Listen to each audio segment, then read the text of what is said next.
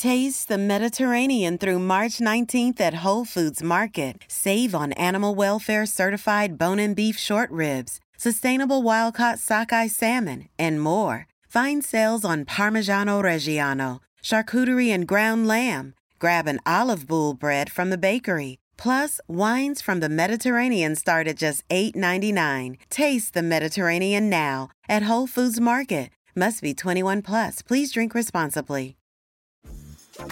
Dreaming of a better sleep? Tossing and turning is not your destiny. And Ollie is here to help. Ollie invites you to sink into sweet, sweet slumber to improve your mental and physical health and overall wellness. More than just melatonin, Ollie's ingredients help you unwind your mind for a delightfully dreamy drift off. Sleep is on the way at Ollie.com. That's OLLY.com.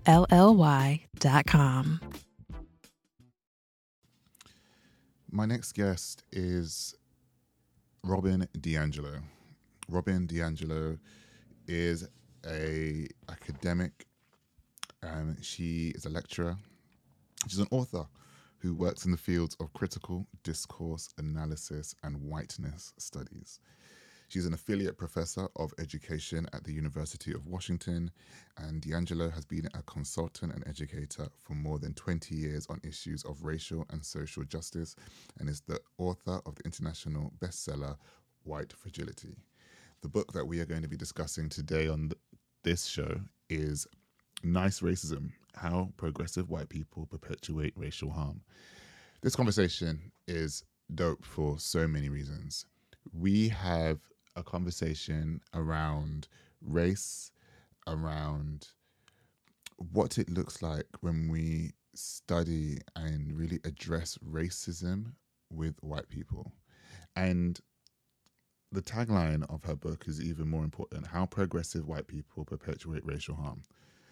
For so long, many authors and writers, from James Baldwin to Martin Luther King to Malcolm X to Toni Morrison to so many different people, speak about the liberal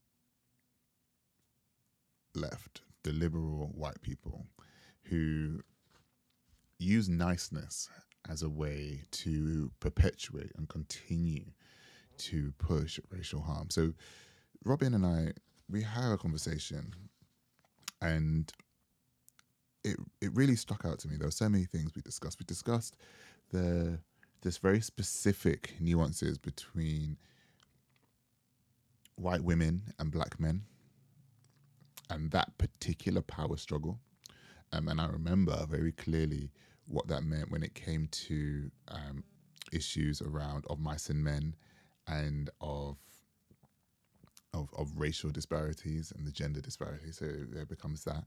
We talk about racism in academia. We have a conversation around something called affinity groups. And we also just have a talk about cancel culture, wokeness, why it's okay to generalize about white people and what that means. But we do mention, Resmaa Menakem's My Grandmother's Hands. We touch on, for Robin, what it's like as a white woman going through these kind of conversations and having these chats and studying this stuff and then bringing it to the fore, and what that took and what that takes mentally each and every time. And it's a brilliant conversation, and I really enjoyed listening back to it when I was editing it and going through the conversation again. So that is the conversation, and that's what's coming up. I want to say just exercise caution when entering these conversations. These aren't, they aren't the easiest sometimes on the ear, but I would say be courageous in the conversations that we're moving forward in. As ever, please rate, review, and subscribe.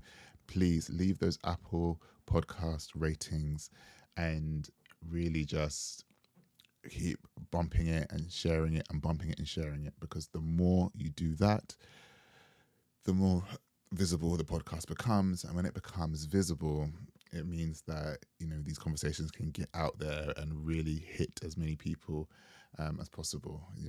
so often. As I said, as you all know, I've been doing this for 3 years now, and people are only just finding it.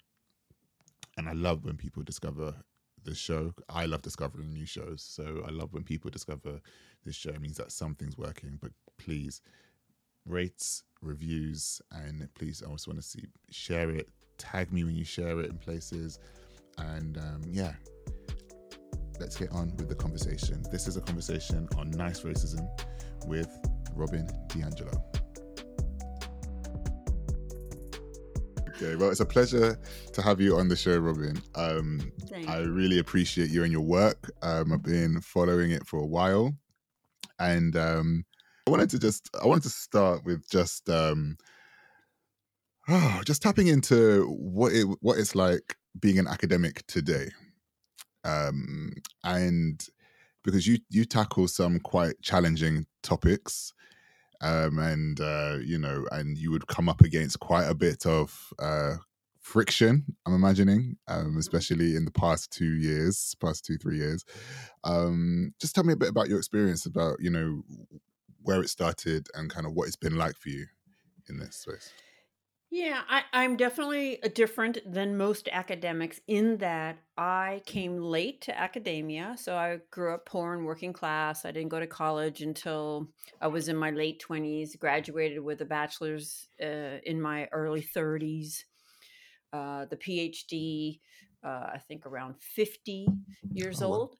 And so I always think about myself as coming from practice to theory, unlike a lot of academics who go from theory to practice.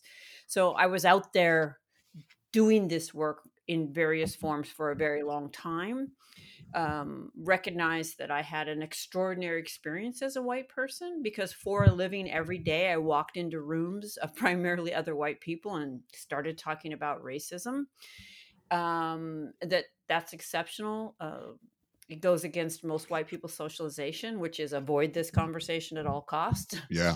And I really wanted to be able to disseminate all I had learned more widely. And so that's when I went back for my PhD and kind of got the theory to put behind all that I had experienced. And critical discourse analysis is just a fascinating area of study. And it so suits what happens in conversations and how to think deeply about what's happening. I often say it's less, I don't get too hung up on, is this right? Is this wrong? Is this true? Is this false? But the question that really resonates for me is, how does it function in the conversation? What happens when we're talking about racism and a white person says X? What does it do to the conversation? Does it open it or does it close it? Right? That's what's important to me. To be an academic today. Now, I actually left academia a couple years ago in order to do what I'm doing now full time. Right. Okay. I'm an affiliate, so I'm connected to a university, but I'm not employed. I will say that I've never seen whiteness more fiercely protected than in academia. And I think it's getting fairly scary. When, at least in the US, when you're allowed to bring cameras into the classroom in order to film your professors, supposedly pushing critical race theory, all of this, there are places in the United States today where it is literally illegal to say that racism exists. So my heart goes out to people who are in the classroom every day. I am able to do what I do with people who choose to hear me, which is a little bit different. Yeah. In terms of you thinking about going into a PhD program, I mean, it does give you credibility and legitimacy. And that's important because our message is not an easy one. And, there was incredible growth for me in the program.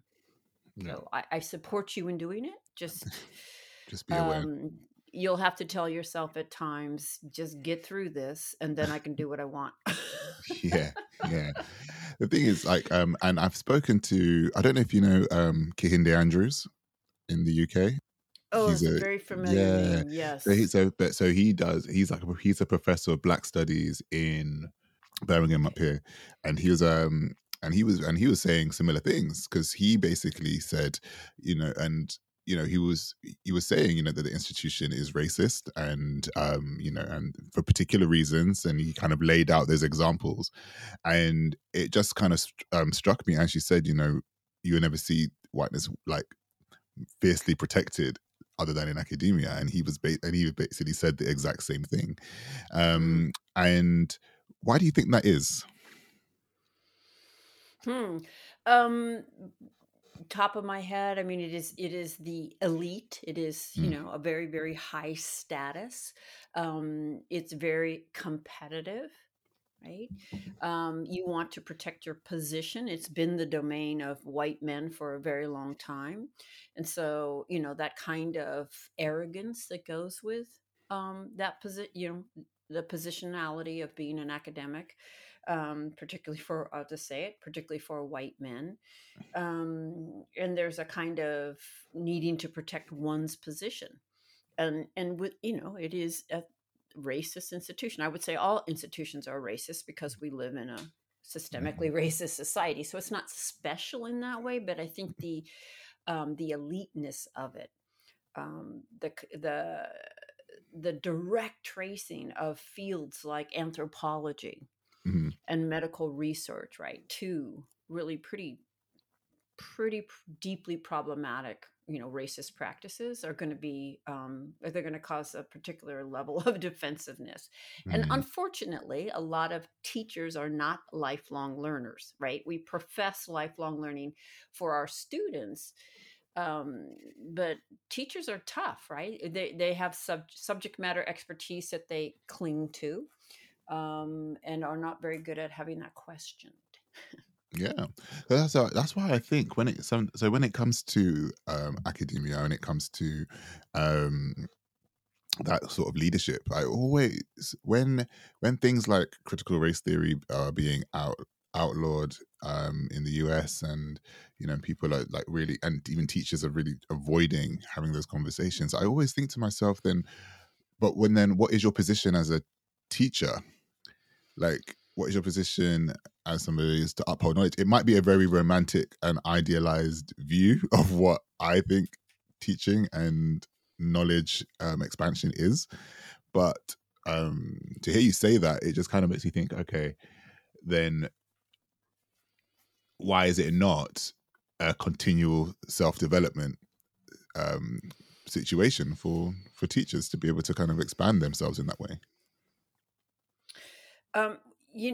In some ways, they don't really have to, right? So there's another piece that just I was reminded of, and that is a lot of your promotion is based in, 1, your publications, 2, your service, and 3, your student evaluations. But evaluations do not take into account your positionality as a teacher, or the subject matter. So a Black woman teaching a class on racism is to a predominantly white student population, which is generally what it looks like, is likely not to be evaluated very well, likely to be evaluated as angry, or all of those things that are in our perceptions, and that is not taken into account. That this professor is trying to teach arguably the hardest content from her position,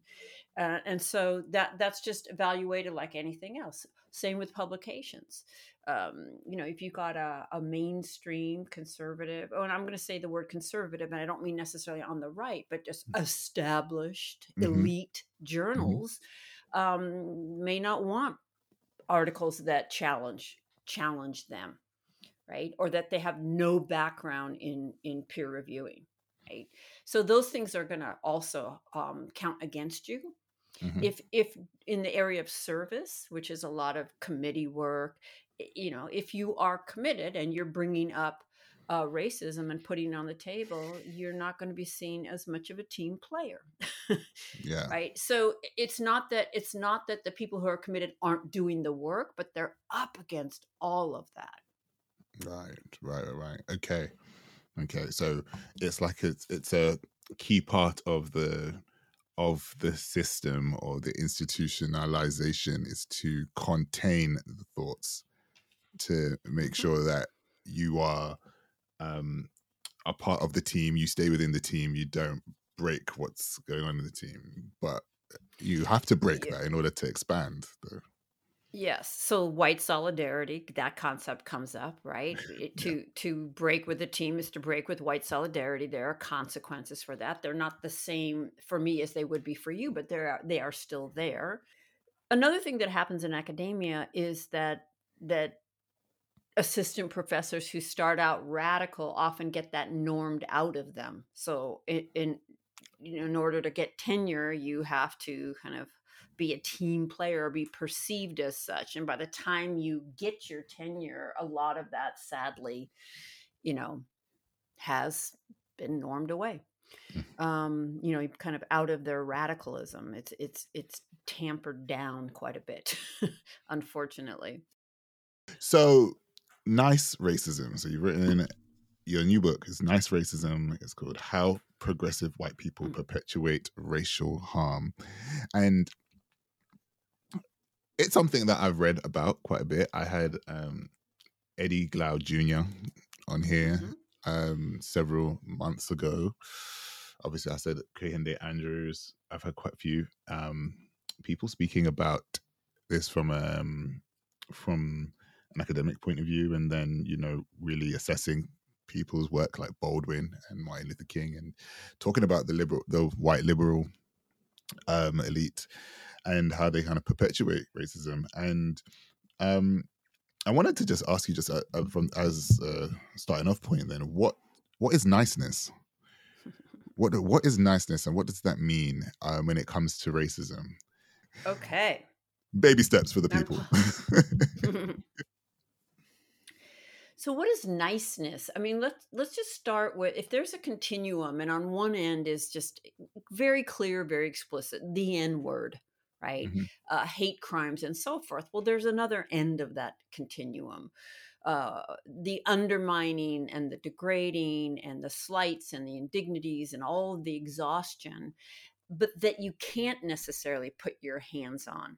It is not expressed explicitly. I often think of it as a smile on my face with a knife in your back.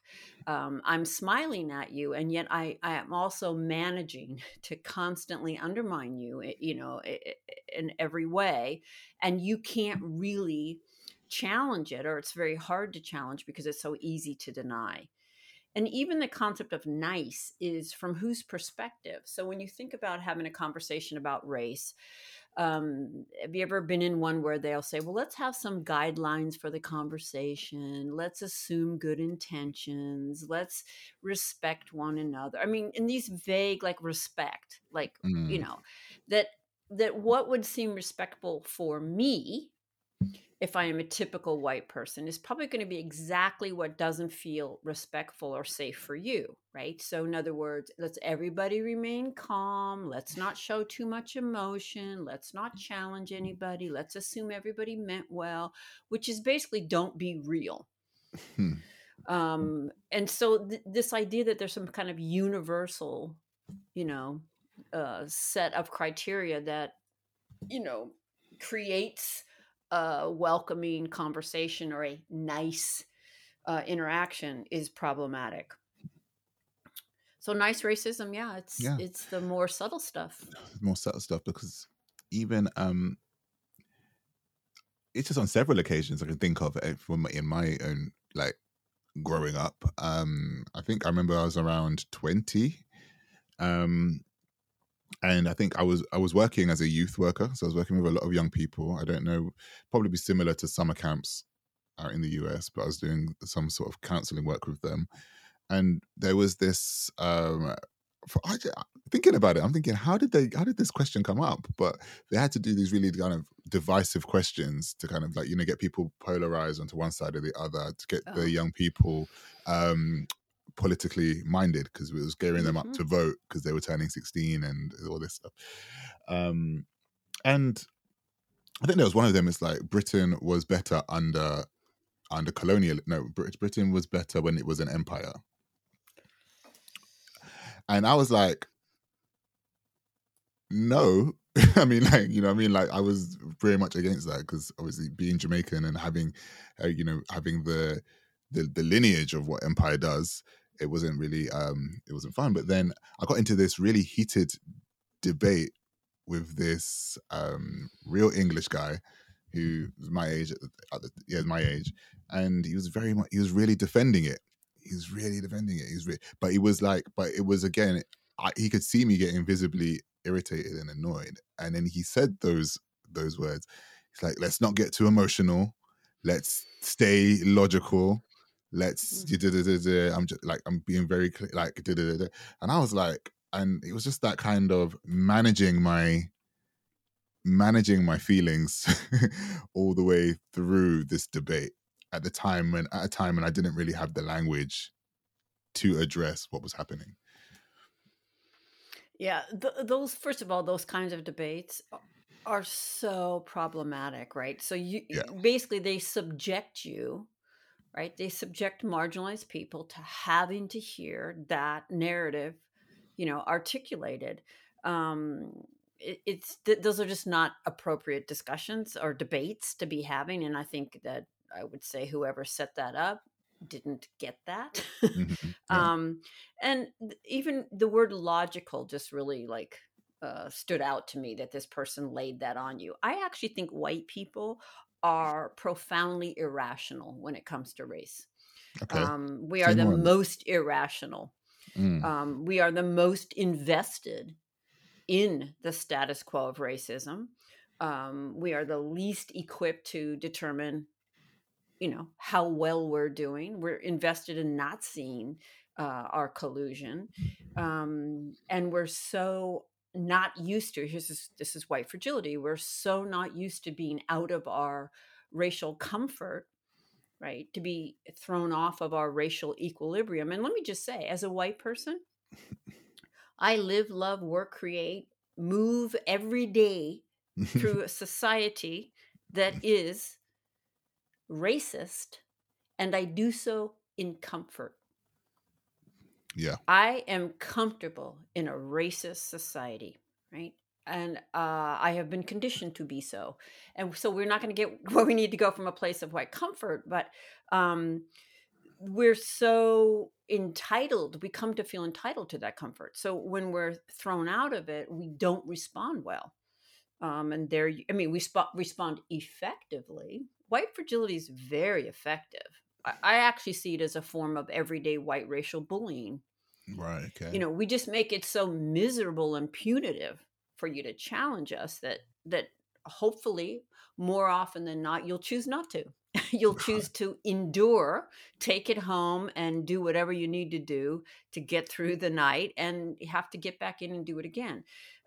So those are some of the reasons I think white people are actually quite irrational. And what a perfect moment of gaslighting to ask you to be logical. Right. And you know, and I have it's this whole thing about language, and not having the words or being able to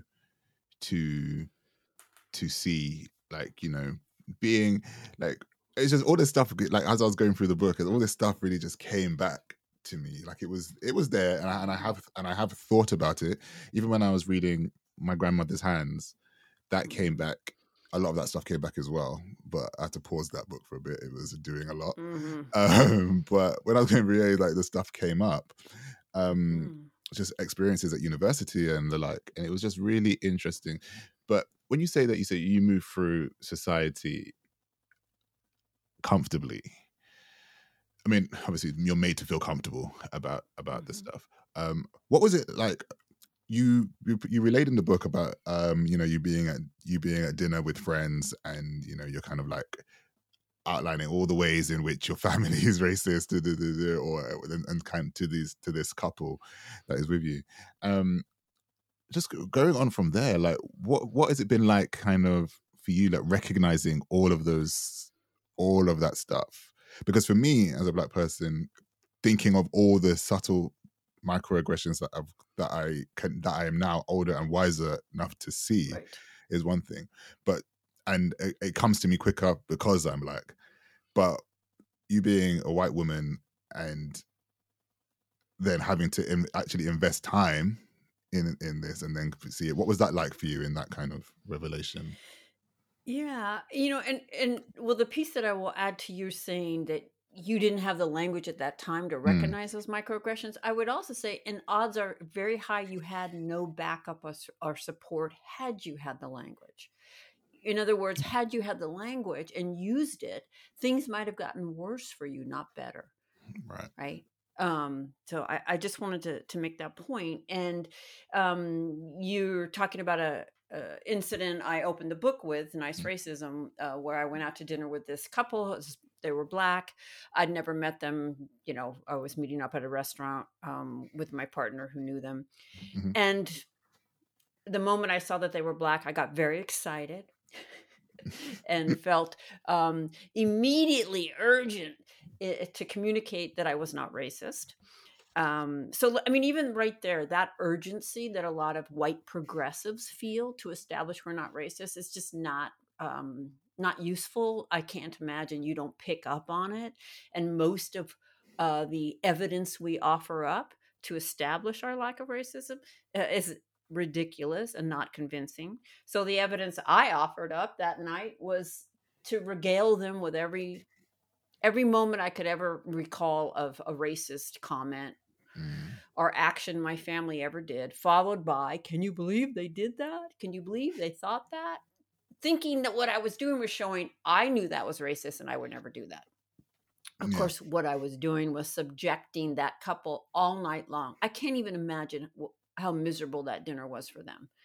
And another piece was I picked up on something wasn't right, but the urgency overrode that. And I just kept going. And probably, if anything, the more anxious I felt, the more I was Yeah. engaging in this behavior. And sadly, had they called me in on it, I would not have handled it well. It would have been worse. My partner, who wasn't engaging in my behavior, also wasn't intervening in any way. I'm mapping all that out because I really want listeners to understand all of those pieces. So looking back, I just cringe at it. I wish I had access to them to do some kind of repair. Mm-hmm. Now, that also brings up, for those of us, the white folks who really, really want to do better by this and get this right, there's a lot of agonizing about that, right? Because we can overthink it. Because that would come up for me, like, okay, am I burdening them with my need to repair that, right? Would they want to revisit it with me? Who is that really for at this point? I mean, those are the kinds of things we have to ask ourselves, and we're never going to get it right. There's not easy answers to it, but this is not simple either. And I think too many white people just think it's such a, the what do I do? That question, that's the number one question I get. And I actually don't think it's a sincere question. I've kind of lost patience with white people asking, what do I do? Yeah. It's kind of like that idea of just wanting to fix something, to not sit with the discomfort of things Yeah. being things. It's like, obviously, if I'm looking at the gender Yeah. question, men will be like, how can I fix it? What can I do to stop this happening? Rather than sitting with it and being like, okay, so process rather than outcome. And I think and I feel like that's kind of the position from when it comes to a lot of different oppressed groups, and depending on the seats of power, Yeah. right? The Right. It disconnection seems that you like have. I often say it's more of a way of being than doing. Like when you've truly integrated an anti-racist framework and understanding, you're just gonna kind of be different. Yeah. Doesn't mean these things won't happen, but it's less you looking for some specific answer, as if there's some answer that would be right by everybody. So it's more do your best, be willing to move with the consequences and to repair. And I appreciate that you can find an entry point. I proudly identify as an angry feminist. I have no shame at all about that. Yeah. And I've been thinking, obviously, since I was very, very small, I understood the world was not a fair place for girls. Let me just acknowledge that even in this moment, I understand that those categories themselves have been problematized. So I am a cisgender Yeah. female. My pronouns are she, her. Mhm. But of course, I swam against the current, so I could see the current. Unfortunately, a lot of white women use that as an exit point, right? They don't want to look at where they're benefiting or colluding with somebody else's oppression. I think it's a really helpful entry point. I think Black men are in a really interesting position because in relationship to Black women, I think you can access what it's like to be in a dominant position. But I think in relation to white people, I don't think you could just say, Robin and I are talking right now, and I'm a man and she's a woman. So it's purely about sexism if something happens, because race just confuses that. And I actually think the most complicated intersection is Black men and white women, like sorting out what is going on.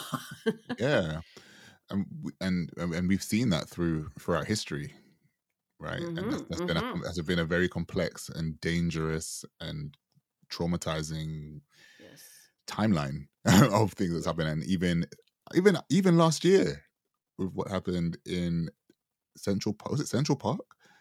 Oh yeah, with Christopher Cooper and Amy Cooper. Yeah. Hashtag no relation. Hashtag no relation. Yeah. But we saw that play out in itself quite quickly. But then if you speak to an extent, if you speak to a certain number of Black men, they probably have got experiences of, dealing with quote unquote white women who have either lied about them or manipulated a situation to and utilize their power in a way. And it doesn't mean that Black men can't run sexism at white women, and yet when you do, who's behind me to back me up? The entire system. And Amy Cooper is such a great example. It in a fluke, it didn't turn out that way. Yeah. But Christopher Cooper could have died that day, and there's no way Amy didn't know that. When she made that call, she completely expected the entire system to back her up, as traditionally and historically it would have. Mm-hmm. Yeah. So that there's a difference there, right, between. Yeah. And just another final point on that, I was, when that whole situation was happening, I was thinking to myself, we have been over here in the UK, we in schools, one of the core texts in English is of Mice and Men. And I was thinking back to, I remember thinking back to it, I think because it triggered the thought with this whole thing that happened with Amy Cooper and whatnot.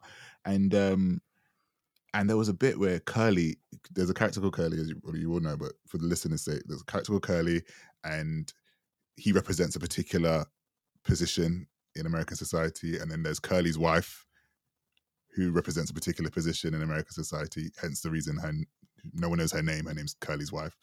And then there's Crooks, who is a black field hand. I think, it was Crooks who's a black field hand, and he on the ranch with them. Sorry, and he has a particular status, and I think there was an interaction where Curly's wife was dismissed and belittled by Curly and the other men who were white, and Crooks, who's black, was laughing along with the white men, so he kind of was tapping into himself as a man. But then Curly's wife turned around and says, "I don't know what you are laughing at. I could get you hung up by a tree with one word." And then Crooks then had to remember his position in that. And I remember reading that when I was 16, and I understood it, but I didn't understand it at the same time. I was like, oh, okay, well, right. And then as soon as this happened again, so after all those years, so 11 years later, when this happened last year, I started thinking about, that came up and I started thinking about it again. And I was just like, we've been shown this as kids in our education, and it's shown up and it's played out. It's playing out in a way, and we've seen it obviously in real history with like Emmett Till and other examples. But when we see that, I was just like, it's been there, you know? Yeah. you mentioned, I don't know if you've watched The Chair. Have you seen The Chair on Netflix? I have. I was going to say that I think they managed to show how you can't quite get your hands on what that Bob Balaban character is Yeah, doing, but boy, he's doing it. yeah. And I found that really funny, but it did make me think to ask you about what you thought about wokeness and cancel culture. You know, in the UK, the woke has been quite has been demonized pretty much. Yep. I think because we don't necessarily have a constitution in the same way the United States does, so things just aren't kind of like it's different. So laws and things are being altered and molded in order to fit the culture of, like, as you said, protecting whiteness in a way. So I just wanted to know what you thought as an academic and some who worked in academia about, you know, wokeness, cancel culture, and just, you know, what that looks like for people teaching. Professor Loretta Ross makes the distinction between an adversary and a problematic ally. And that's what I wish I'd see more of. You know, is this person truly an adversary to you, or do you fundamentally have the same agenda, but you think there's some problematic, you know, dynamics happening? I wish that I would be granted that kind of grace from the left. Mm-hmm. I think we tear each other down in a way that those on the right don't. Those on the right will back each other in the face of just egregious behavior if the agenda is shared and if it serves the agenda, right? But I feel like on the left we are so perfectionist in a way that's not possible, and we end up tearing each other down.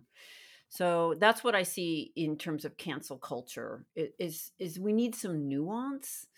I mean, there are things that are just, that's not acceptable, and there's a line there. But I see a lot of what's happening being much different than that. And wokeness, I do have a pattern in the book I talk about as outwoking. I'm not using wokeness the way the right uses it. I just mean the competition amongst white people to be the most down, right? The most woke, the most anti-racist, which I just find really problematic. Do you think that we're ever going to move past? You know, I would like to think that this will come around. I look at people like Monica Lewinsky and Anita Hill, who were even Britney Spears, right? Who were just vilified and mocked at their time. And then I see where we are now. I hope it comes around. I am a little worried about the particular impact of social media. You know, kind of like maybe the cat is out of the bag in a way that it can't get back in. I think the scene in the chair that was really, I want to say upsetting for me, but made me feel uncomfortable, was the filming him in the class. Mm-hmm. And we had some funny times when I was at uni in lectures. This was back in 2010 to 14. And social media was nowhere near as big as it was now. But I couldn't see myself filming a lecturer. I mean, I would go in, phone in bag, and then just focus on the hour that's there, because everybody would see the context of how the lesson panned out. But then to do that with malicious intent, it was with malicious intent. And because for context, on the chair, there was a scene where the lecturer made a very particular gesture to his chalkboard, and it was filmed, but the context was snipped. So and it was taken well out of context, and it became quite it became a thing. It became a big thing for his career, for the university, for the students, for the chair played by Sandra Oh. But it's on Netflix now, so if you want to go and have a look. just general thoughts around that, and kind of Yeah. will we move through that, and how do you think we will? Well, that scene is a great example. The student is looking to make him wrong, right? This is not a professor who has been problematic from the beginning. I mean, I can also see a case for being able to film someone who's putting out really problematic information Yeah. in a class. That's not this situation here. This person knows it, but there's the social capital of clickbait and having your video go viral. I mean, that's something we have to watch, that the seductiveness of that kind of 15 minutes of fame that is also driving this. And that I would really, really like to see people on social media looking at their sources before they forward. There have been articles written about me by far right, white nationalist newspapers who know how to mine those divisions among the left and exploit those. And they have put out information about me that's just not true. And it gets picked up on the left and it goes viral. And I'm always thinking to myself, the right just gave you your talking points. You're doing their agenda for them. At the minimum, check your sources before Yeah. you forward something. I don't know if that's ever going to happen. Yeah. I just Um, don't know. Yeah. What does it do for you emotionally, all of Ugh. this? Because it's I imagine that at times it feels thankless, and it's a lot of work you're putting in. And what does it do for you emotionally, having to do that daily? And I'm gonna just say it's been devastating. I protect myself. I keep on going by not being on social media. I don't think I could get out of bed. You lose perspective. I do believe overall I know that my work has been really valuable and really helpful and useful for a lot of people, but those aren't the voices that are criticizing me. Does not mean there is not room for criticism, but this kind of ties back to our conversation about academia. When you're an academic and you put something out there, you expect your peers to engage with what you put out and to push and pull. And that's different than personal. You as a person being told you are immoral and unethical. And that's something that I haven't been prepared for. And that's been really, really hard. And so I keep a file of the beautiful emails I get. I read those when I need to. I try to avoid the other stuff. And I have different ways different forms of support I put around myself. But yeah, it hurts. I mean, the average person is deeply upset if their supervisor gives them a bad evaluation, right? Or gives them a good evaluation with just 3 more critical pieces of feedback. That's all you can think about, right? The 3 critical pieces. Now Yep. try opening up the New York Times or the Atlantic and seeing your name, and then just a vilifying critique of you as a human being. It's more than most people can deal with. It was not something I was prepared for, and it's been hard. The intersections of going to therapy as a result of a racist society and what that does to the psyche. Did you ever go to therapy and have that conversation around what that was like as a white person in that, like, to manage that? Or was it something that you kind of, or did you have any other methods of managing that for yourself? Yeah, I'm a deep believer in what's called affinity work. That Affinity. affinity work or caucusing, where you get together with people who share your racial identity to address the particular ways you've been shaped by systemic racism.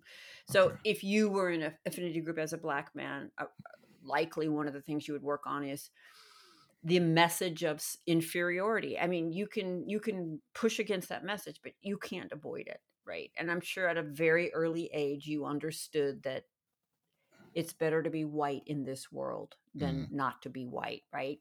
So that's a very tender, sensitive place. That's not for white people to be observing, but I do think it's work that likely needs to be done. For white people, the work is internalizing the message that you're inherently superior. Yeah. And that's work that we really don't need to be doing in front of you. You Yeah. probably don't want us to do in front of you. And so affinity groups are specific for that kind of work. And I've been engaged in that for years. I have a group of 8 other white women who all do what I do at fairly close to the same level. And it's weekly.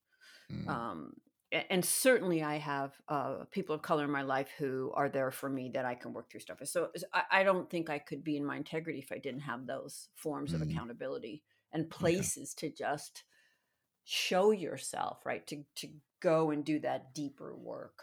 Yeah. So affinity groups, that sounds... And Resmaa is one of them.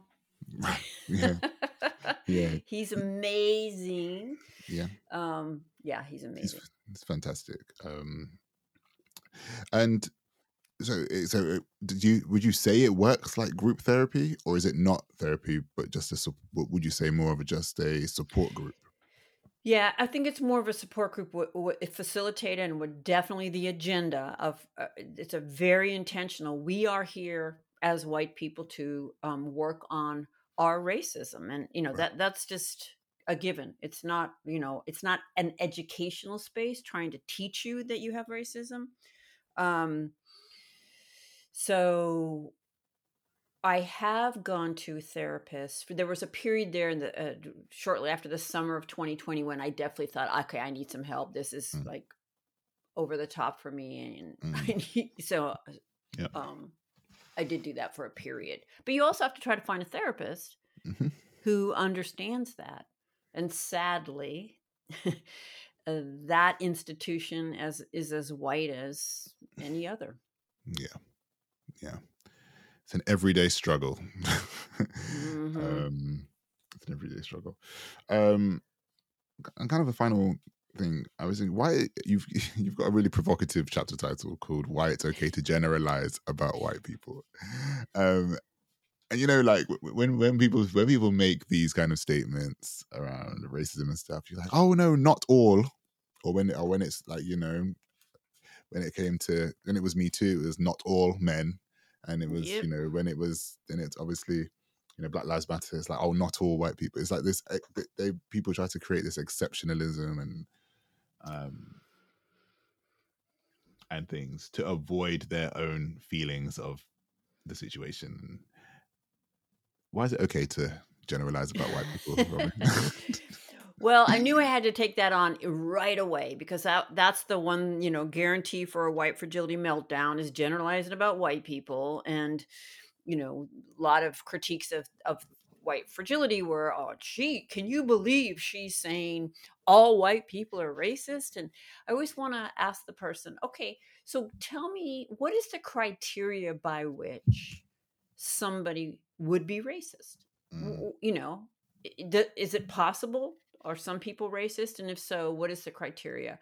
And almost always it's going to come down to conscious, intentional dislike and meanness. And I can guarantee you that I've perpetrated plenty of racism in my life, and not one moment was conscious or intentional. So we're just not having the same conversation if that's your definition, and that is the mainstream definition. And if that was the one that I was using, I would agree that it's an outrageous claim to be making. But I'm talking about a system we're all in and that none of us can be outside of. How you respond to it can vary. I also know every exit point that white people will take. I've been doing this long enough. If there's any exception granted whatsoever, white people will take it. So let's talk about the rule. This is observable, describable, well documented, behavior and patterns. Yeah. Let's grapple with the collective experience. Of course, you're a special, unique individual, and I don't know you. Okay. But when we move to individualism in a conversation on racism, we're back to how does it function? It takes racism off the table and exempts that person. Yeah. And I always say, if you want to be special and unique, then just answer this question. How did I learn my place in the racial order from X, Y, and Z, right? From all of these different positions, from this experience? Or how has being white shaped how you experience what you think exempts you from racism? Oh, for example, you might think, well, I'm a Ashkenazi Jew, right? Mm. Okay, so you're Ashkenazi Jew of European heritage? So you're white. How does being white shape how you experience being a Jew? Mm. How does being white shape how you experience being gay or trans? What does anti-blackness look like amongst white trans people or white Jews? Whatever you want to take and say that is your exception, put whiteness on it, because whiteness is on it. Yeah. Sounds easy enough. Uh, I know. In some ways, it's not rocket science. I'll never forget, and you may have heard me share this, but asking, facetiously a mixed group of people, how often have you tried to give a white person feedback on their inevitable and often unaware racist patterns and assumptions, and had that go well for you? Right. And, there's laughter, there's eye rolling. The number one answer, never. Number two answer, rarely. And I followed up one time with, well, what would it be like if you could just give us that feedback? And we received it with grace. We reflected on our behavior and we sought to change. What would that be like? And I'll never forget, this black man raised his hand and said, that would be revolutionary. And I'm just Yeah. like, damn. I mean, revolutionary, that's like a really big word. That's a really strong thing, right? That's how big of assholes we are. Can I say that? Yeah. That's how difficult we are. That is a freaking revolution. That I would receive that feedback with some humility and grace and reflect on it and seek to change. That's how difficult we are. But also, I don't think that's a very tall order. But it is a tall order from the dominant paradigm that says only mean people, could be racist. When you change your understanding of what it means, it's so liberating. It just opens it all up. And then it's not a tall order. It's something you actually appreciate. Thank you. I didn't see that before. And now I see it, and I don't want to do that. And it's the reason why I do this show. And have these conversations. It's about conversations and taking away something and learning and sitting with it and meditating on what it is. And I think we could do more of that. We could do more with that, that level of just mindfulness, I suppose. It comes. Well, I want to say thank you, Robin, for just this hour. It's been an amazing chat. Do you have any books that you want to suggest for people to take away outside of Nice Racism and White Fragility? Thank you. And outside of Resma's My Grandmother's Hands. And outside of my Resma's, yeah. Absolutely. Charles W. Mills, The Racial Contract. Okay. Dr. Mills just passed away last week. He's a sociologist, head of African studies. I'm not sure where, you have to look him up. Okay. The Racial Contract was one of those books that I just couldn't put down, and it so clearly establishes white supremacy as the organizing framework for where we are today, and the only one we don't name or study. So it's just a beautiful book, The Racial Contract. Okay. White Rage by Carol Anderson is a kind of a deeply researched and academic articulation of white fragility, right? And she says every inch of Black progress has been met with white rage. And I think you can see that. You can look at the summer of 2020, the global BLM movement, and then look where we are right now. So Carol Anderson's White Rage will lay out really clearly that cycle. Okay. And why we can never be complacent. Amazing. Well, thank you so much. Thank you so much for just spending this time with me and just talking to me. I appreciate it. Oh, so it's much. an honor. Thank you.